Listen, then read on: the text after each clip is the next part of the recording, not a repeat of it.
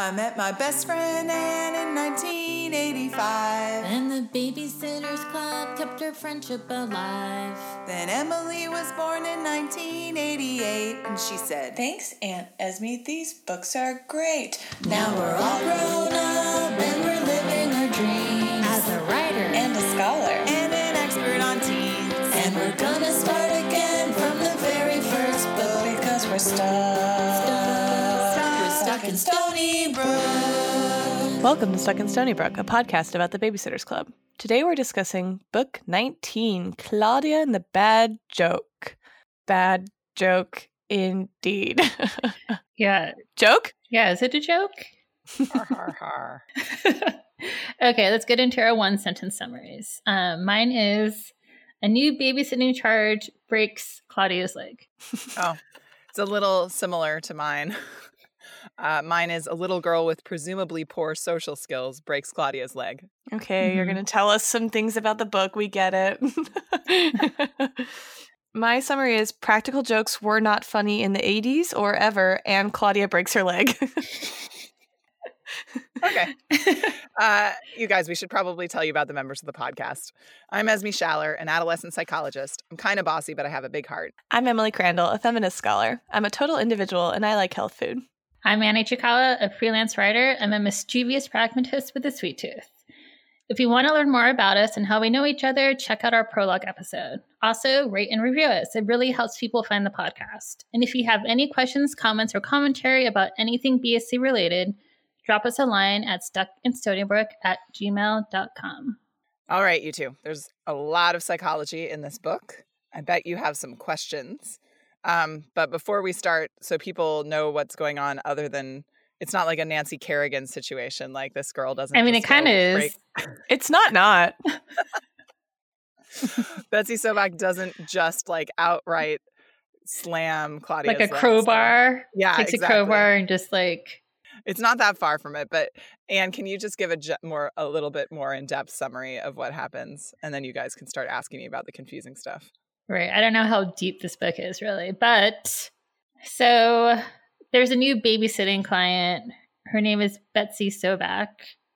Apparently she's gone through all the other babysitters in Stony Brook because she is known for her practical jokes and no one wants to babysit for her anymore. So the mom turns to the Babysitters Club and Claudia is assigned the babysitting, and basically the girl plays a lot of dumb tricks on her. And one of the tricks, quote unquote tricks or pranks, is that she has Claudia sit on a swing that she knows is broken.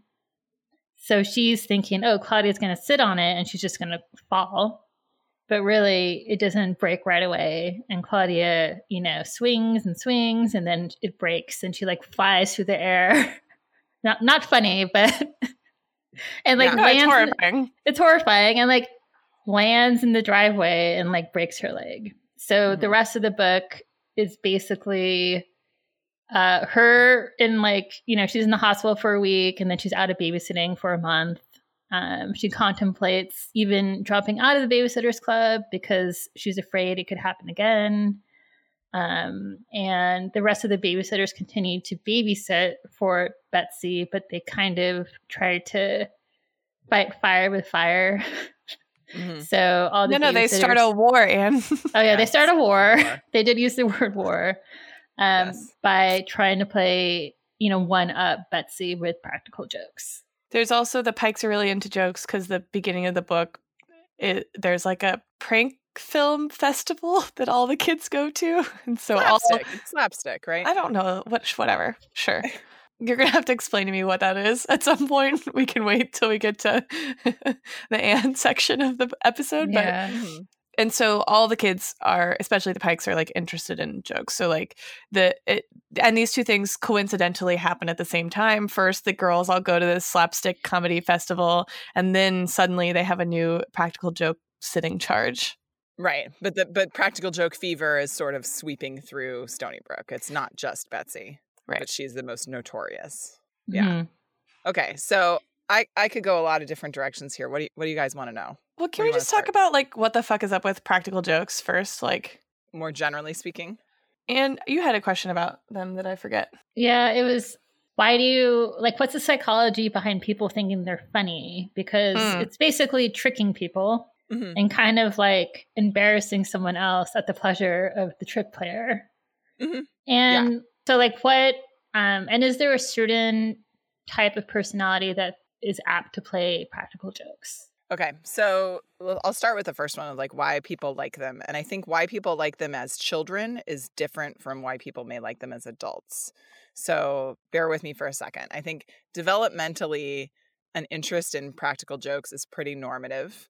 And so even though I think, Emily, you're very much on the side of like, they suck. I've never liked practical jokes. Okay. So, but They're too mean. For most kids, thinking, you know, some form of them is funny is very common. And I know Anne liked them when she was a child. I was just thinking, I did like a whoopee cushion. You did love a whoopee cushion. But I feel like that's pretty innocent. Like no one's getting hurt. It's like, well, depending on how prone to embarrassment you are. Yeah, right? your whole intro to the question was like the whole purpose of them is to embarrass people, and then you're like, well, except this one kind of embarrassing is that's fine. Fake farts. I love fake farts. I mean, farts are funny. I think that you were more into them than you're. I as someone who was the victim of some Anne practical jokes. Well, when we were also, children. I had an older brother. Oh, yeah, that's true. Aaron was not into practical jokes either. Neither of us were. Well, it is, you know, other than the exceptional Crandall women, it is very common that kids go through a stage of being interested in them. And they serve a couple purposes. So one is a lot of different developmental stages in childhood are about sort of subverting norms and giving kids power that they don't normally have, right? So if you think about a child in society, they're kind of stuck. Like they have to do things that all of the adults around them want them to do. They don't have a way to earn money. They don't have a way to feed themselves, all this kind of stuff. And so if you play a practical joke, if you think about something like April's Fool's Day, you play a practical joke on your teacher or your parent, and it's a little bit socially sanctioned, you kind of have the upper hand for a minute. And there's something sort of thrilling and reinforcing about that, right? Does that make sense? You're doing a thing that you're not normally supposed to do. You're sort of taking back that power. So that's one thing that's appealing about them. Another is that they are kind of a simple form of comedy, right? And so when you don't have a lot, like you don't have a lot of the verbal skills yet to do like a great pun or like some wordplay or something like that, you can like make some duty noises with a whoopee cushion and then you like everybody laughs, right? So it's a natural extension of kind of the very common sort of 3 to 5 year old potty humor phase, right? If it's like you chewed the gum and it tasted like pepper and you didn't know, ha ha ha, like you don't have to come up with a brilliant setup for that joke. It's just and it's told that it's a joke, so you have a simpler way to make humor, which is why they tend to be pretty popular from like 7 to 10, which is, you know, Betsy's 8, so that makes sense to me. The other piece of it is a little more complex, and I don't know if you all remember, forget what episode we talked about, but we talked before about the affiliative nature of teasing. And how like usually people tease people as they get older, people tease people they're close to. I think we talked about this was it Claudia and the Phantom Phone Calls? Because it was about Alan Gray, I feel. Yeah, totally. Yeah. About Alan. So that like younger kids tease people they don't like as a like way of showing out group. But around middle school, it starts to become an affiliative thing where you only tease people that you're really close to. And as an adult, if you were like, you know, nice pants, Carol, that would be really, really mean if you weren't friends with the person, right? But you can do that with people that you're close to. Nice shirt. Thanks. Yeah, you That's can't see the exact same joke you made last time, and Yeah. I can only see the upper half of Esme's body, so I can't. That's all I have to go on right now. I mean, I'm tall. This is like a quarter of my body that you can see. Anyway, so practical jokes can serve a similar purpose, can serve to, because the goal of them generally is to embarrass, right? It's not actually to endanger, right? This is why the titular bad joke in this book is bad joke, right? Because Betsy doesn't get the line, and we can talk a little bit about her more specifically in a minute. But there's a big difference between having Claudia sit on a whoopee cushion and having Claudia fly off of a swing and break her femur, right? So practical jokes, as I would say, they're sort of intended to create a mild embarrassment or a mild shame response. The purpose of shame evolutionarily is to keep us in our in-group. So the reason we have shame is to stop people from doing things that would get them kicked out of the tribe, so to speak. So if you kill, whatever beast is near you where your tribe lives to eat, and you eat the whole thing yourself, you eat the whole buffalo, your tribe is going to get mad at you. I can't believe you're giving an evolutionary justification for this. Why not? Stick with me. Because you need your in-group to survive, right? And so if you were super selfish and ate the whole wildebeest or whatever, people would reject you, at least for a period of time. And if they totally rejected you, you'd be out on your own and you would not have the protections of the tribe and you could actually die. So, and shame serves that function. So if you do something that is quote unquote wrong, that would get you kicked out of your group, you feel shame. And so, but doing mild shame things and then being re-welcomed by the group strengthens bonds. So the idea with a not too far practical joke, we'll stick with Anne's favorite, the whoopee cushion, is, if the three of us could see each other in person again someday, and I put a whoopee cushion on Anne's chair and Anne sits on it, she makes her little fart noise and we all laugh. She's like super mildly embarrassed, but it's also like we're close enough that I can make Anne sit on a whoopee cushion and she can have this mild embarrassment and immediately be welcomed back. So I wouldn't be embarrassed about that. Right. No, you would just think it was funny. Yeah. But that's the point, right? It's because it's in the right context. Whereas like if you went on a job interview and someone laid out a whoopee cushion, that would be a really weird antisocial thing to do. Or if like I went on a job interview and I pushed my interviewer down the stairs and they broke their leg. Right. Not socially acceptable. Right. And I think that's a bad joke. Yeah. But you get where there's some nuance here, right? Right. So do you see how that could be helpful in strengthening bonds if it didn't go too far, if it was in the right line, if it was something in the same way that teasing can be. I think we, the three of us are pretty verbal people. So we're more likely to do that kind of thing through quips and teasing and stuff like that. But not everybody communicates that way. But I think the different thing about teasing is that, at least from my perspective, like you tend to tease somebody, at least that you love and who has a good sense of humor about themselves, about things that are true. And that's where the line is, right? Like when you tease somebody about something they're sensitive about, or that is like an exaggeration or a stretch of the truth, or like not true, those things are hurtful. But when like somebody does something that is like commonly shared and it's funny, right? Or they do it in a funny way, and like that's the subject of teasing, that's different than like physically embarrassing somebody, I think. Right, but I do think that depends on temperament, right? And it depends on how you communicate, So we're like three women who play with words in some way, shape, or form for our living, right? Me through mostly talking, you both through writing.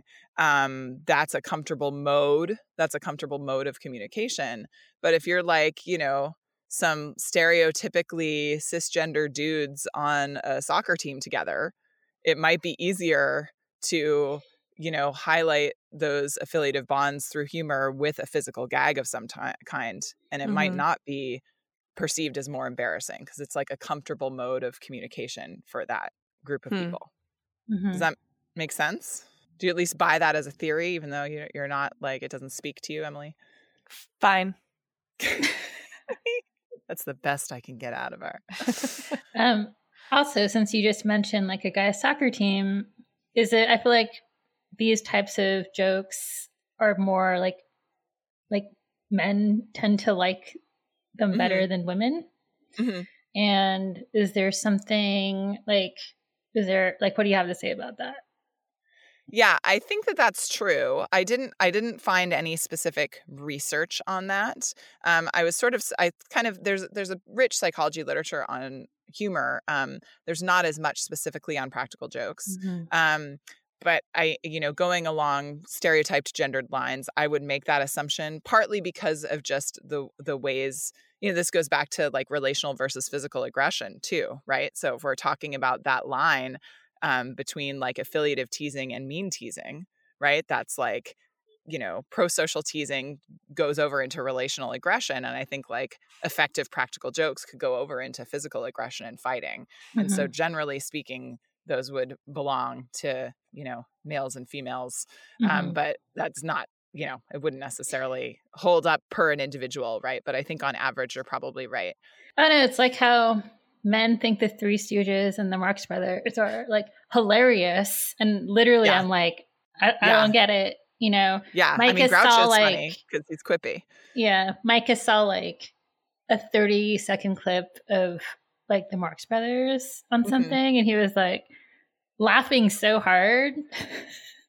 Yeah, and I was like, he's like, "Can we watch that?" And I was like, "No, I'm gonna watch that." I do appreciate when when comedy has a good physical dimension to it, but not when it's someone doing something to someone else. If that makes sense. Right. Yeah. Right. Like a classic like Chevy Chase or Ross pratfall. Or even the like mannerisms that accompany something that's right. That sometimes the mannerisms make make a situation funny rather than just like a joke being delivered or something like that. And I find that suits my sense of humor, but like when it's a joke at someone or a trick on someone, I'm less likely to find that amusing. Yeah, I agree. That makes sense to me, Emily. I think going back to the sex differences question, I didn't find any literature on that specifically, but I did find an article from 2008 looking at where opinions about and enjoyment of practical jokes exist in the brain. I don't know why people got money to do this study, no offense, but they did like electroencephalographic recordings, so EEGs of people's Yes, of course, brains. Electroencephalographic. Oh, see, there we go. EEG, you've heard of an EEG. Whatever, Black feminist epistemology. They had people talk about whether or not they liked practical jokes and actually watch video of practical jokes, and then they recorded what like circuits in the brain light up while they're doing that. Interesting. Yeah, I don't know why. And there's not like what are we supposed to learn from that? What happened? What were the results? I would have to talk to you about a lot of very specific brain. Oh, they did functional magnetic resonance imaging too, fMRI. It's really like some parts are about cognition so that you can comprehend the joke.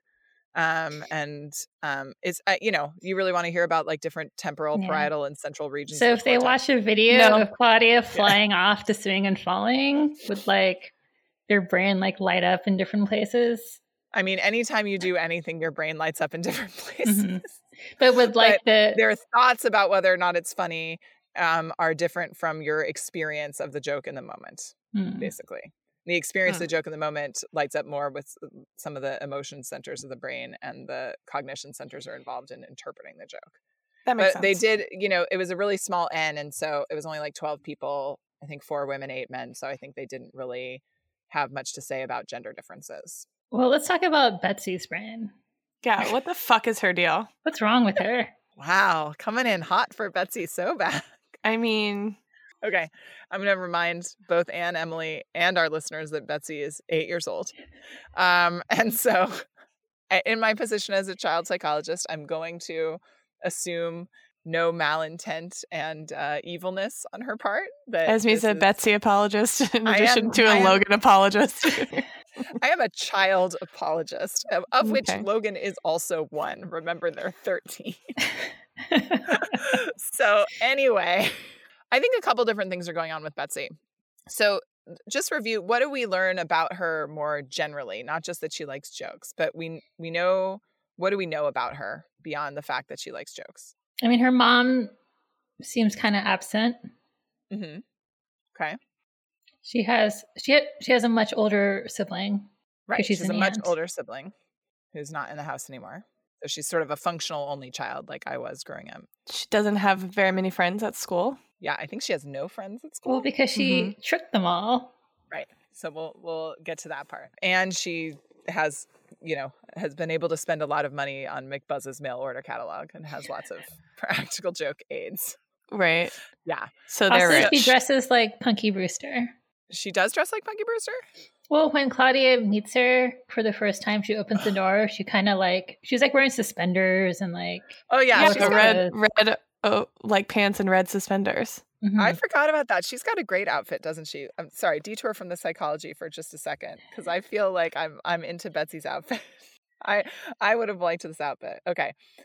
Friendly looking girl with brown hair, which had been pulled into 2 ponytails and tied with big blue ribbons. She was wearing a very snazzy pair of red pants that were held up by red suspenders. Under the suspenders was a blue and white striped t-shirt. The legs of her pants ended in cuffs, and on her feet were running shoes tied with purple laces. Wow. That's good stuff. That's good stuff in 1988. Okay. What's the deal with Betsy?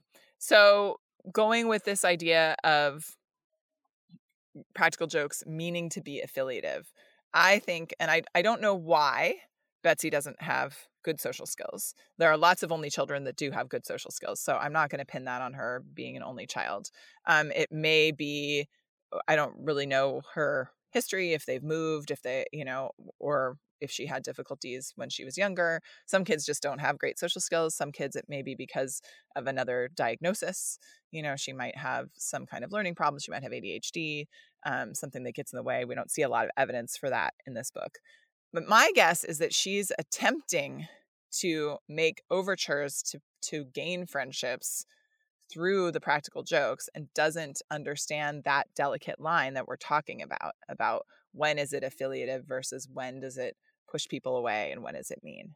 Mm-hmm. And so especially when they're in the movie theater at the end and she sees all of these classmates and Christy is like, oh, why don't you go say hi? And it turns out she's played tricks on all of them, and some of which are really quite mean, like tying their shoelaces together so they like fall down on their face in the gym. I think that she probably, the reason that she's made these jokes is that she doesn't have other good skills. Like she doesn't have other ways to connect with other kids. And McBuzz's seems like a shortcut. And so she gets these ideas that like, if she does this, it will be funny. And then kids will like her and want to spend time with her. And she doesn't have another skill set to lean on. But I don't know if I buy that because she otherwise seems like a sweet kid. 2 quasi-adults that she's talking to. There are a lot of kids that are really good at talking to adults or babysitters or other authority figures that don't know how to connect with their peers. But then why is she also punking her babysitters? Because I think she doesn't really know how to connect in general.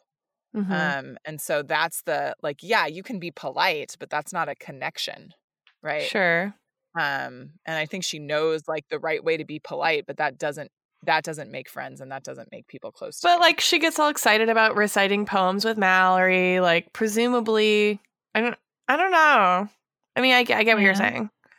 I get what you're saying, but it's also, if it didn't work with her, I feel like she's lost friends doing this. Mm-hmm. So then why is she doing it? Why does she keep on doing it? Because she doesn't have other skills. But I guess we don't know whether she like had friends first or not. Right. Exactly. My hypothesis would be no.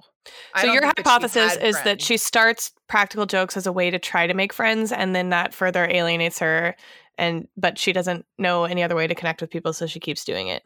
Yep. I think if she had friends and lost them, Anne, you're absolutely right. That would be a learning piece, right? But because she's never had them, she's not learning. Not learning because she's just like, well, why isn't this working? The catalog says it's hilarious. Like, crack up your friends and family. And I think it's hilarious. So maybe these people just aren't the right friends for me. Instead of looking at like, oh, maybe actually I'm hurting people and upsetting them. So when do kids start to be aware of making friends? What do you mean by aware of making friends? Well, I'm like I want to make friends and I want friends. Because I'm thinking she's 8. So let's say she started being in school around 5. Mm-hmm. And then maybe like in preschool and kindergarten, she didn't really have any friends, but maybe she didn't care then because Yeah, You preschool know. and kindergarten is more, that's a time of what we call parallel play. So kids like to be around each other and they Right. play next to each other, but they're not necessarily engaging in the same activity. Right. So I was thinking, like, is it like around 7 or 8 when kids start being like, oh, I want to have a friend? But you is that know? also true for kids that grow up around other kids? Is that true for all kids? You mean in terms of parallel play, you mean? Yeah, I feel like we grew up with so many other kids that like our parents' friends' kids we would play with, and I feel like I have strong like memories of affiliation that are very early. Yeah. Yeah, I mean, it just, the way that affiliation looks through play is different when we're younger, right? So we don't know, Mhm. like 3 don't have the vocabulary to tell us like the like how, like we can't study what a 3-year-old really thinks about their friendships, right? We Right. can only observe what they're doing. Mhm. And so that is not to say that 3-year-olds don't have close bonds. But I think, Anne, you're not talking about like, do they make bonds? You're talking about, do they seek out and want friendships specifically? Yeah. Yeah, So or like, they definitely make bonds earlier, Mhm. but like, is it a goal? I think that varies kid to kid, mm. but definitely by age. Because I was just thinking, like, if Betsy is 8, when did she start? Like, maybe she didn't have friends in first grade or something. Mhm. And then in second grade, she was like, oh, like, I'm going to start playing these practical jokes on kids to try to, Mhm. like, you know, create some sort of bond. Yeah, I think that varies day to day. I don't mean to imply that Betsy is like, I know, here's what I'll do. I don't know that she has that much metacognition about this Right. process. I think it's just the thing that occurs to her, and it's a thing that she enjoys, and so she thinks other people would enjoy it, and she's confused as to why it's not working. Interesting. I buy that. Great. I was thinking I've been doing this bit lately about my own sense of humor. I think of myself as a very funny person. That's up for debate, like who's the funny one. It's like a constant discussion. Rarely does anyone say that it's me except me. But I realized recently, so my sense of humor tends to be in the bit and quip realm rather than the trick realm or a joke realm even. Listeners to this podcast won't know what you're talking about. Yeah, no. But I realized recently that I also spent a lot of time playing with kids as a kid, but also a lot of time talking to adults, and particularly my father's like hippy dippy friends, who I now realize were all probably massively stoned every time we would all hang out together in the afternoons. And I realized that like I spent a lot of time with adults who would kind of like let me talk and listen to me talk and like interact with me and like laugh, and which was very affirming to my ability to make jokes verbally. But I realize now that like, of course, a kid talking at you is funny when you're like massively stoned in the middle of the afternoon. So like maybe my sense of humor is overly inflated thanks to marijuana. That's really funny. That's really funny. Yeah. Oh, man. All right. What's going on with Claudia in this book? Yeah. Great question. So like, her psychologically speaking, I mean. Yeah. Her initial comment is sort of like, babysitting is too dangerous. And what if I broke my hand and I could never draw again? And it's not worth the risk, which is something that I remember people like. Anne and I went to high school with this kid, Chris Palaki, who was like a nationally ranked saxophonist. And I remember he wouldn't do like potentially dangerous things because he was worried about breaking his hand. Really? It would, like change the trajectory of his life. Yeah. Wow. I remember having a conversation with him about that. And I was like, oh, no part of me is that valuable. Like, I don't. Yeah, I never thought about anything like that. Yeah, Esme's a psychologist and she's had a concussion recently. It's true. It's true. Oh, God. Anyway, so I thought that I remember striking me as legitimate early on, but I was looking as I was rereading this with this kind of psychology eye, I was looking for any indication that Claudia had like acute stress disorder, which is basically what PTSD is before it's been going on for a long time. So after a traumatic event, you have a lot of the symptoms of PTSD, but it's within 30 days. And so it's sort of more of a normative response. And then it kind of goes away on its own for most people. But we really don't have that. We don't hear or see other symptoms. She's not having nightmares about it. She's not having flashbacks. She's not generally hypervigilant. She's actually pretty good at avoiding thinking about it, but she just has this idea in the back of her mind, maybe I should quit babysitting.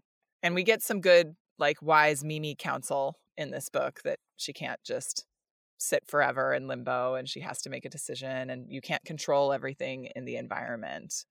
So I found it like sort of believable that that was her worry. But then by the end of the book, it becomes clear that actually she was embarrassed and she like felt it, I think it was less about the injury itself and more about her feeling out of control and feeling like outfoxed when she was babysitting, and that she didn't like that feeling, that sort of embarrassment gone wrong with a practical joke, and that was too intense, and that was something that she wanted to avoid.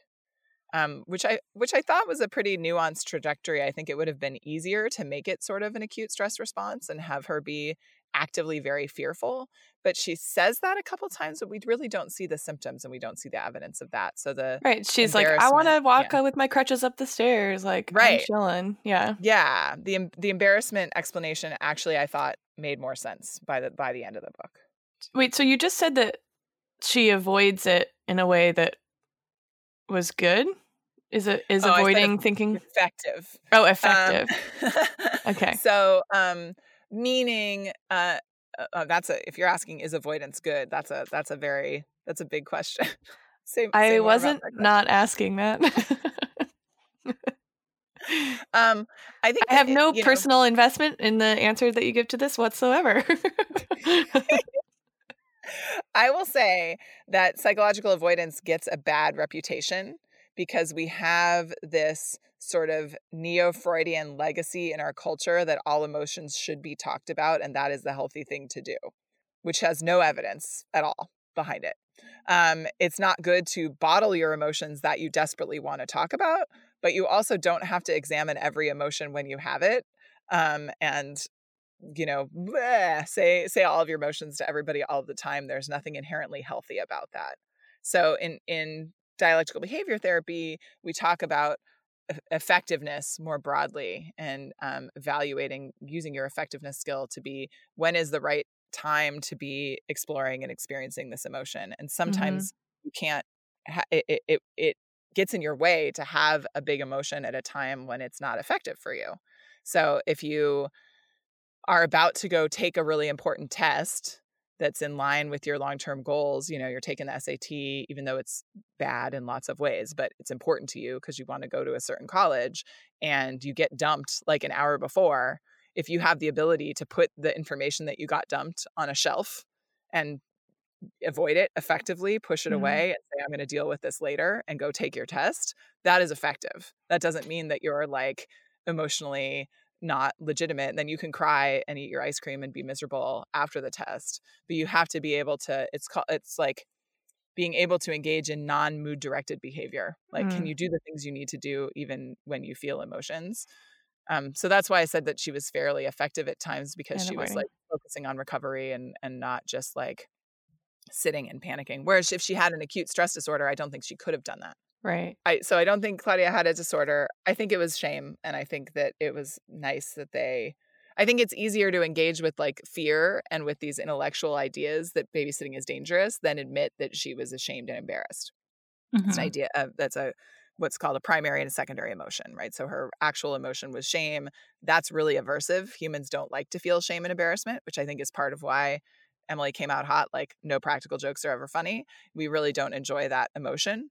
And so Claudia would want to avoid that emotion. And so it's easier to say like, oh, it's too dangerous. I can't control it. It's scary. Okay, can we talk about how the babysitters deal with Betsy? Yeah. Which is basically they just decide to go to war with her. Yeah. Yeah. I do not think they kept in mind that she is indeed a child very well in this book. Yeah, dude, Christy embarrasses the shit out of her. It's like pretty gnarly. Yeah. I mean, what would be I'm trying to think if I was babysitting a kid and they did all those things to me, like what I would do. And I was kind of like, oh, I don't know what I would do, because she is only 8, but also they're being a total shithead. Like, you have to teach them a lesson somehow.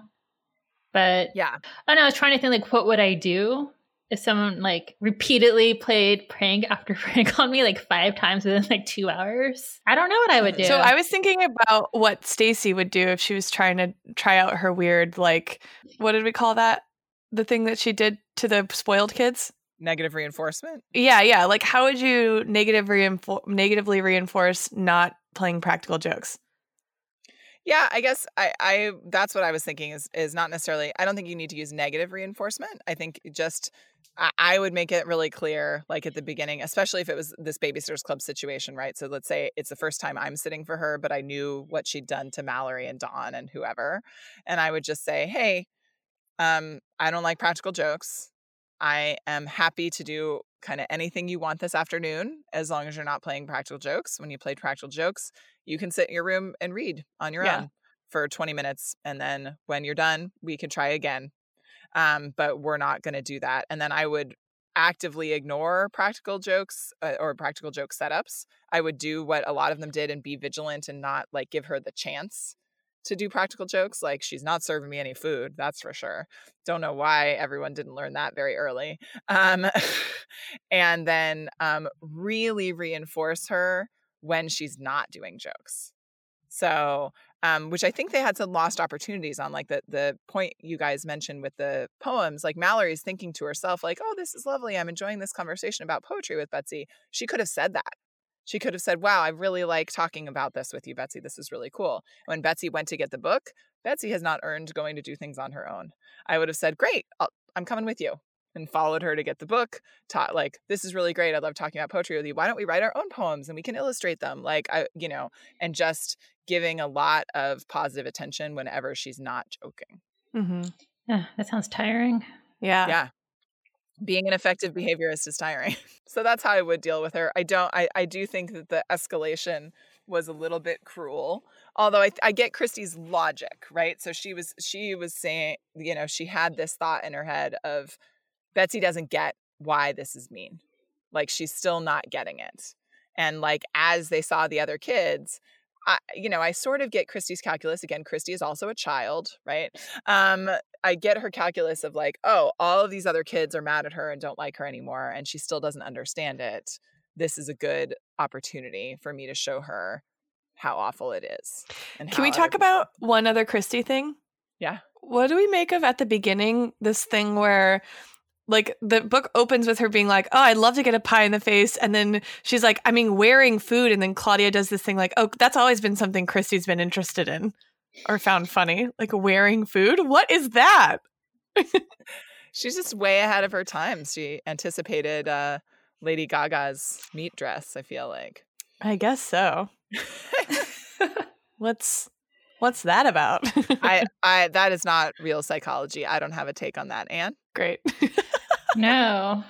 I mean, I feel like Christy and like just her, like, I feel like Anna Martin associates her with the food a lot, just like gross out things. Mm-hmm. So I think it's just like part of that. But anyway, enough about stupid practical jokes and this bitch Betsy. Wow. Emily, what do you think Cookie Sobak discusses at her women's club? Oh my God. Like, okay, well, they're obviously rich, right? I mean, I don't get that they're like Watson rich. Yeah, but their 8-year-old like is personally responsible for the existence of this practical joke magazine. So like catalog, mail order catalog. I mean, I don't think it's a feminist women's club. I think it's like a Rotary situation. Like, they're gonna throw some sort of fundraiser and like, ooh, maybe they even like have their kids doing like debutante balls and stuff. Yeah. Yikes. Maybe. I don't think it's like a women's club I would want to go to. No. What do you think Cookie is short for? Ooh, I have no idea. Cocaine. Her name is Cocaine Sobak. Yeah, that tracks. I'm sure. What would it be short for? I literally can't think of anything. Courtney? No. Yeah, but a woman in her 30s in 1988 is not going to be named Courtney. I feel like it's got to be something that's older. Cornelia? Maybe. Or maybe it's just like totally, maybe her name's like Rebecca, but they started calling her Cookie when she was young and it stuck. Yeah, If we have any cookies that are listeners, tell us how you got your name. That's true. I'd like to know. Yeah. Mm-hmm. Shout out to the cookies. What else? What else did you notice, Em? Really not much. I was very preoccupied by how little I find practical jokes amusing. Mm-hmm. There wasn't much sort of sociopolitical stuff in this. There's like the sort of emotional landscape of the book was the primary kind of center of it. Yeah. That's fair. I do think, given the deterioration of our healthcare safety net, I don't think Claudia would get a full week in the hospital now. Oh, absolutely not. Mm-mm. Yeah. So that was an interesting thing. I think that served in that Mr. Rogers vein when this first came out to like help kids who were in the hospital for a long time. But I don't think that would be the experience now. Yeah. Although I'd be curious to know if they were in a public or a private hospital. And like, I feel like the Kishis today would have decent health insurance. But like, yeah, but I still think like the default, the premiums would be too high. Right. And you wouldn't they wouldn't recommend even that long because they've tried to cut things down. Because, Mrs. Kishi's a librarian. Sure. But there's probably also advancements in like how they would treat like it probably doesn't need to sit in that thing for a week anymore. Right. They would have some other way of setting it that wouldn't require laying in a hospital bed in a machine for a week. I think like both innovations in healthcare provision and the sort of evacuating of the insurance landscape would both contribute to a lessened hospital stay for sure. Have either of you broken a bone before? No. But Aaron has a lot. Yeah. And my sister has. My child June, who is a mini Aaron, also has. Yeah. You haven't broken a bone either, Annie? I dislocated my elbow. What I was wondering about the Sobak's policy of not paying Christy her full babysitting fee when she takes Betsy to see Chitty Chitty Bang Bang because she's getting a quote free movie out of it. Yeah, I mean it's exploitation. I don't know what else to tell you about it. A little cheap. Like they should pay her full wage, if not extra. Yeah. For having to watch Chitty Chitty Bang Bang as a 13-year-old in 1988. Yeah. 100%. Wait, Emily, have you seen this movie? I have actually seen Chitty Chitty Bang Bang, yes. Okay. Yeah. Okay. But like a long time ago, I don't have many memories of it. I don't want to spoil anything, but I'm pretty sure there's a car that flies. Pretty much it. Well, no, there's the terrifying villain whose name is actually the child catcher. Oh, I probably blocked that out of my mind because I don't like scary things. I don't like scary and I don't like practical jokes. Do you remember the child catcher, Anne? Vaguely, I do. I remember really liking that movie as a kid. Did you like it? Yeah, I remember liking it as a kid, but then I rented it for my kids a few years ago. And look, Dick Van Dyke is a national treasure. This is no shade on Dick Van Dyke. Everything he does is beautiful. The rest of the movie is real weird. Yeah, it's weird. I found it interesting is when they were talking about the different movies that were playing during this little film festival for kids.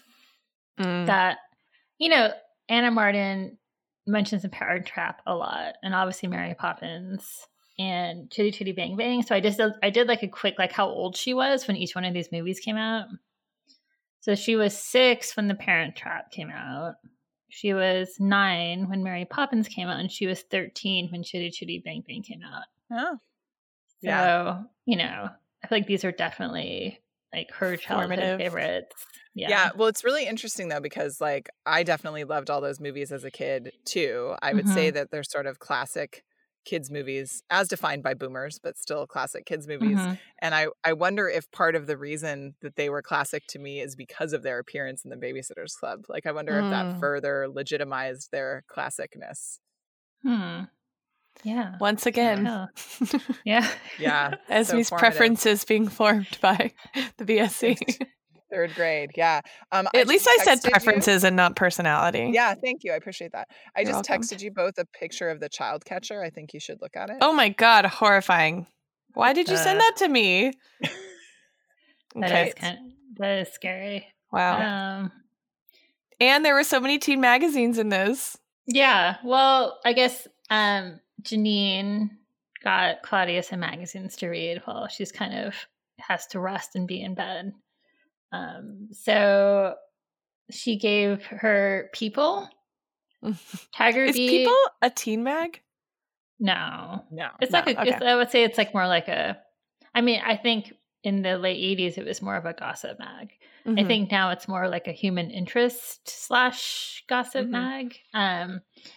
17 and Vogue, which is, Mhm. very fancy. I mean, Janine did a good job. She really hits on different kinds of magazines. Mhm. You got gossip, you have like the teen heartthrob. Tiger Beat was always, I never really read Tiger Beat, but it was just a bunch of collages of like Right. cute boys and like girls who were popular at the time Yeah. to and cut out mostly and like cute. Yeah. mostly cute guys. Yeah. I was Yeah. actually going to But- ask you if Tiger Beat was real because I've never heard of it before. Wow. Yeah. That was definitely real. It was, what do they have now? They have like J14. It was like the J14 of its time. It was super real. Lots of different spreads of each member of New Kids on the Block and like Mhm. Ralph Macchio and like Yeah. people like I mean, that. Yeah. New Kids on the Block for sure. That was Mhm. like huge. And I just remember Summer Pantages and Tiffany Nichols Mm-hmm. would like cut out pictures of them and like put them all over their notebooks and binders and stuff. Right. And they would like sign their name like Yeah. Summer Night and Tiffany McIntyre and stuff. Yeah. Yep.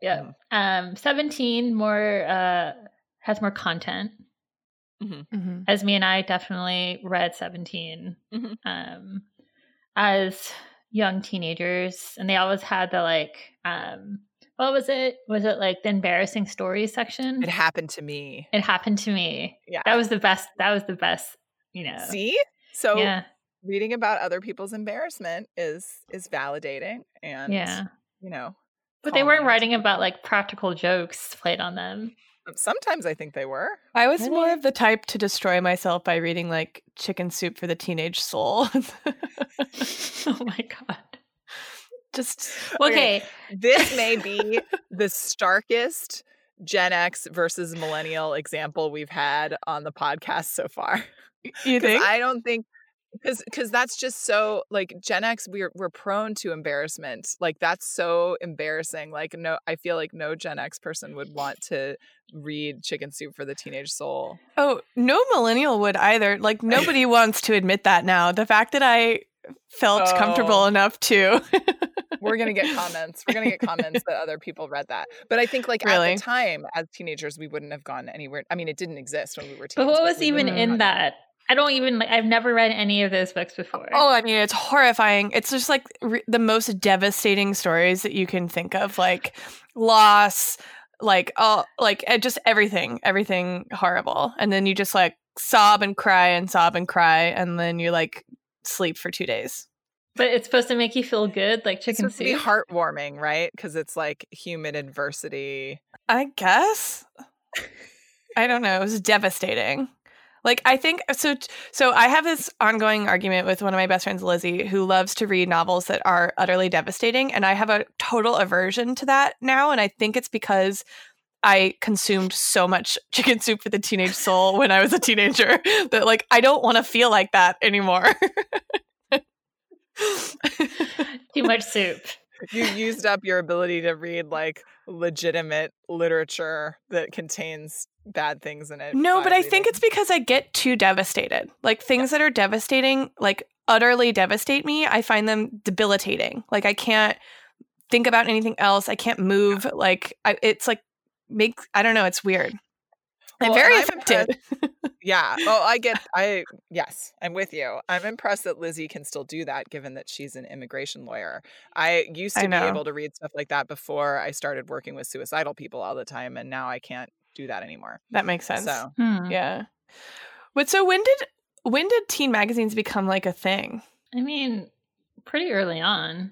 Mm-hmm. Like 17 is, I believe, like the oldest one. Mm-hmm. But that was like around. I'm not sure when it started, but I'm guessing it was around in the 50s. So Mm-hmm. hang on. 1944. Damn, that's early. Okay. Yeah, and there are like there have always been like teen publications out there. You Mhm. know, from I would say from the 40s and 50s on. But You know, there's some interesting scholarship in kind of like sort of radical feminist scholarship that talks about the creation of the category of childhood as like a social formation, and that like the idea that like the period of time that is teen is like a relatively contemporary invention. Like there wasn't teenagehood in like early industrial capitalism, for example. That's like a kind of outgrowth of a different sort of economic arrangement where there's more of an emphasis placed on extended childhood and like broader education that prepares you generally for the world, and rather than siphons you explicitly into like a factory role, for example. But I wonder if like the creation of teenagehood and the rise of like things marketed to teens happened around the same time. Yeah, that's really interesting. I was just diving in a little bit to the history of teen magazines, so that they Girl Scouts had their own magazines as early as the 1920s, but they only went to membership members and aimed at the older girls, at teens in the Girl Scouts. But there was a column in Parents magazine for teens in 1941 that inspired them to make a separate magazine. So the first, quote unquote, first teen girls magazine is called Calling All Girls and came out in 1941. But then 17 was published intermittently, it looked like. So 17 was kind of the next one. And 17 doesn't exist in print anymore. Yeah, almost nothing does. Yeah. Yeah. I don't think, I mean, teen magazines, there used to be a lot of them. There was 17, YM, and then like, well, Teen was one too. And then yeah, there was 16. Yeah, there was 16. And then there was like Sassy. Don't forget Sassy. Well, I'm trying to go chronologically. Oh. Okay. Then there was like even like Teen People. There was what was it called? Well, Elle Girl, the one I worked at, and then there was Teen Vogue. Teen Vogue. Yeah. I feel like Elle Girl was the daughter of Sassy in many ways. Yes. It definitely was. Tone. Yeah. But it's interesting how there's not, well, it's just like because of internet and social media that, you know, magazines for everyone used to be this like, everyone was kind of looked to them as the source of culture and newness. And now people just kind of like find that on their own through a bunch of different vehicles and platforms. But yeah, I miss the like idea that like all teen girls would read one of or two of 6 different publications. And it kind of like formed this like commonality between everyone.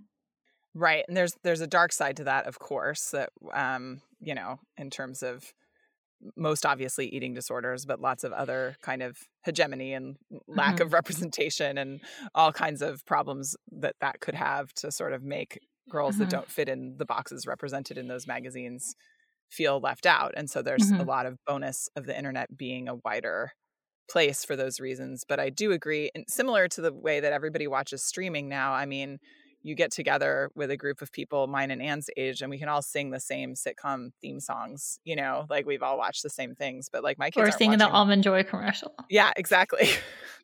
But my kids aren't watching the same things as all of their friends because there's just too many things, right? And so there's not these sort of like generational touchstones and experiences that everybody goes through in the same way.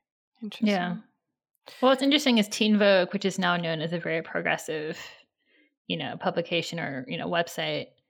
It didn't start out like that. Like it was a very like focused on socialites of New York City and daughters of rich people in New York City. And that's, you know, and it's interesting that Elle Girl and Teen Vogue kind of started at the same time. And Elle Girl at the time was like the antithesis to Teen Vogue. Like we were like anti that, and it was more about like we try to be as subculture as we could for a mainstream magazine and try like our whole like tagline was dare to be different. And then like Teen Vogue is more like they did this like, you know, in my bedroom thing, but they were all girls who live on like the Upper East Side and like really huge bedrooms that look like, you know, professionally designed by someone and stuff. But, you know, it's obviously now it's like changed, but it's just funny how like Elle Girl wasn't in at the time, But like, Mhm. had we been like around now, it probably would have been much more successful. Well, I think you guys were it's interesting because I think, Sassy was that in the 90s when it was cool to be that in the 90s. And I think that was almost like L-Girl was, having read all of the issues because my best friend was the entertainment editor. It was a very 90s publication in the 2000s. Right. It was like during this time of more conformity and more like, let's watch MTV Cribs and it was more kind of 80s, actually. It was more similar to this time period we're reading about, like, let's conform and wear the right kind of clothes and be rich. And so you guys were offering a counter to that at a time when the mainstream culture didn't really want a counter. And then, of course, the magazines died and you got laid off and L-Girl ended. And then Teen Vogue filled that void at a time when it became more interesting to be that Teen again. Vogue is like a proper like lefty political rag now. I mean, I bet we could find a Teen Vogue article for almost like everything I've talked about on this podcast. Or like vaguely sort of thematically linked articles. Yeah. Yeah. And like when that whole shift happened, I was like, what the fuck? Because it was just like so different, like a total 180 from where they started. Yeah.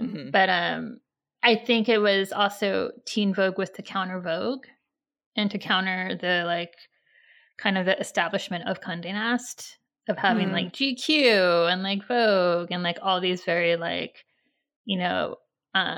targeted towards a wealthier white demographic. And I think they started to see that they're like outdated and they needed to evolve with the shifting of the culture. And I think Teen Vogue was their answer to that.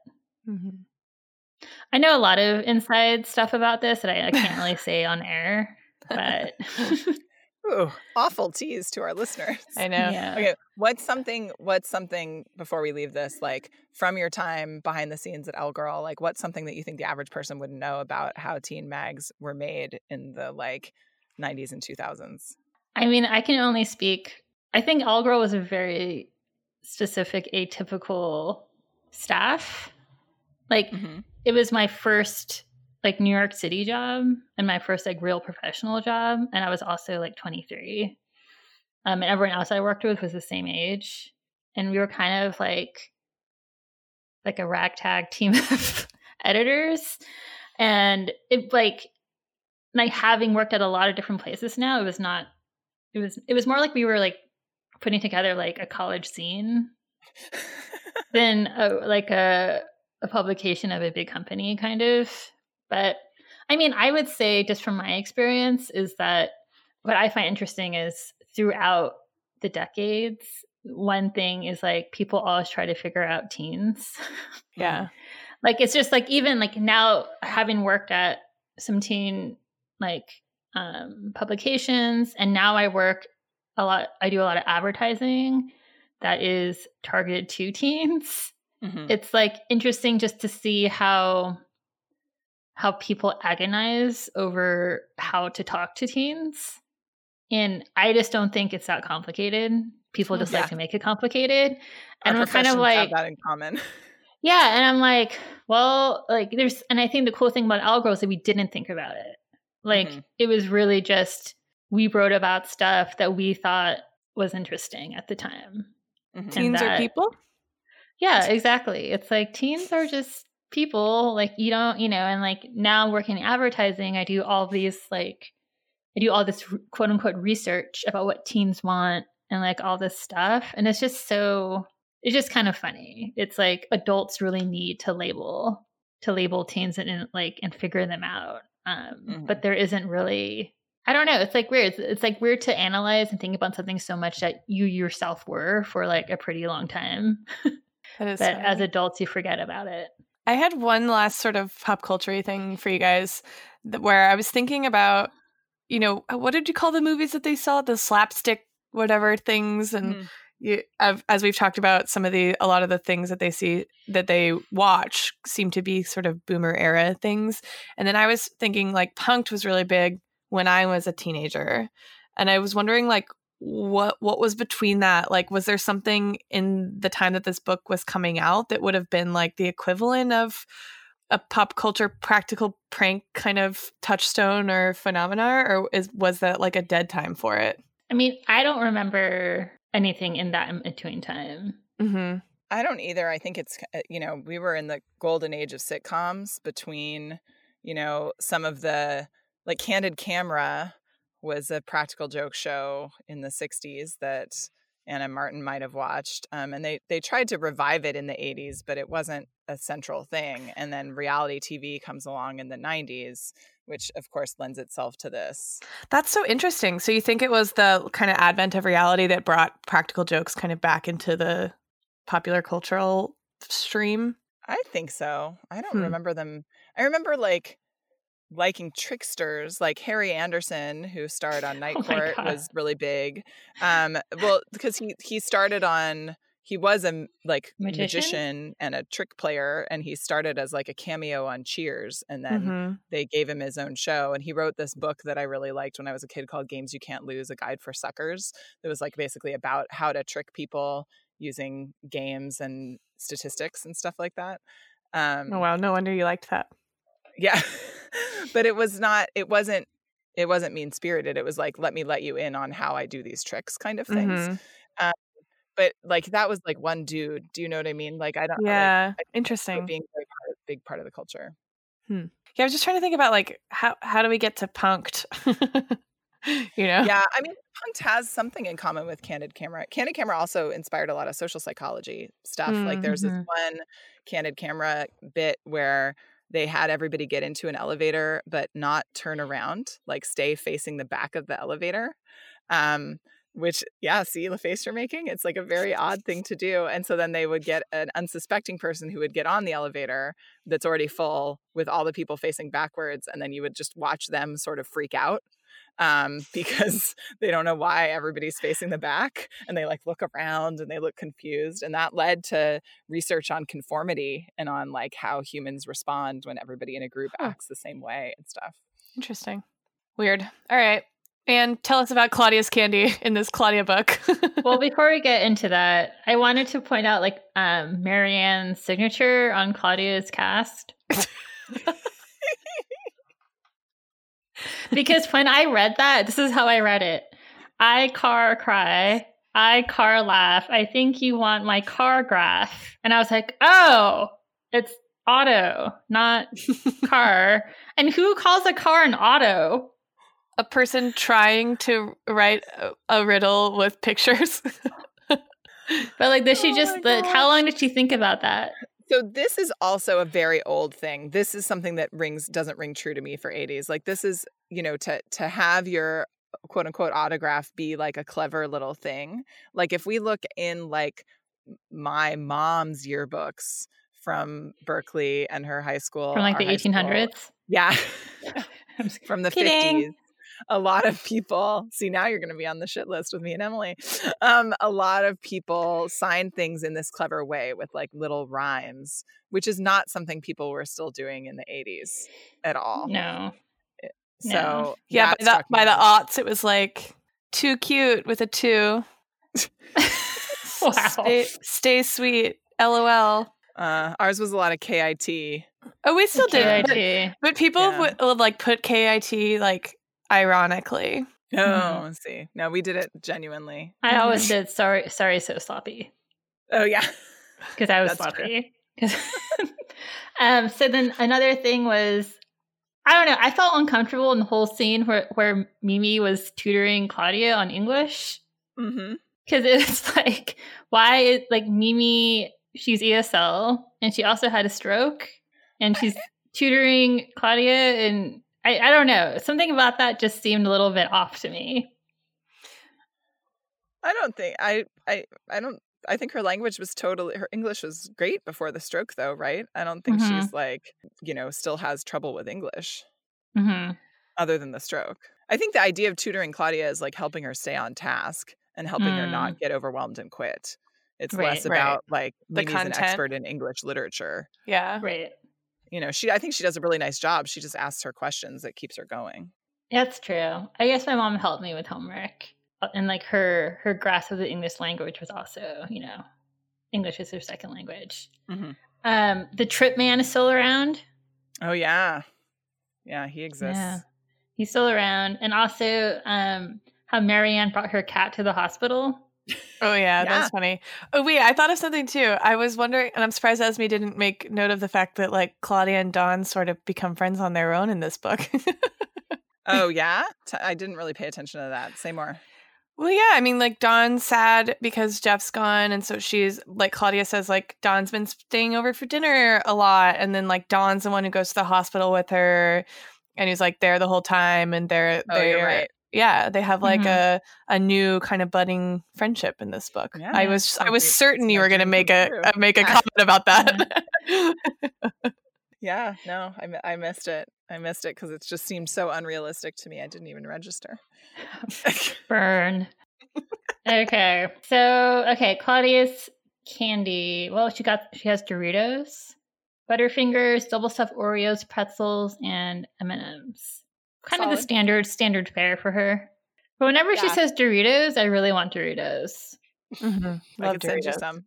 Ooh, okay. Please do. Tallies in this book, not particularly interesting. We get one shy, one sensitive. Claudia does not call herself exotic.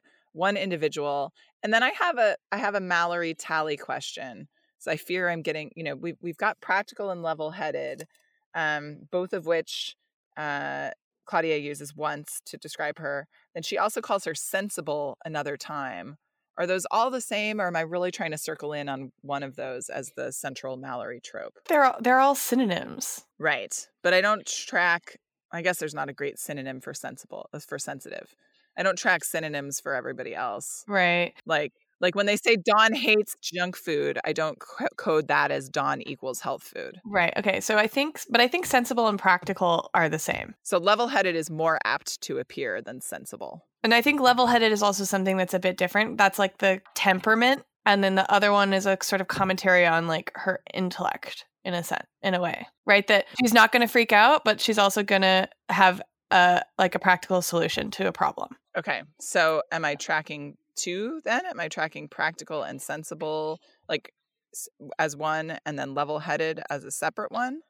Or are they all the same? I don't know. I think they're all the same. I revise. Okay, wait. Can we also talk about how like Claudia describes Mallory? And she says, Mallory is that she's so practical and level-headed. You could say to her, Mal, there's a lion loose in the basement. And she'd say perfectly calmly, okay, close the basement door, call 911 and evacuate the children.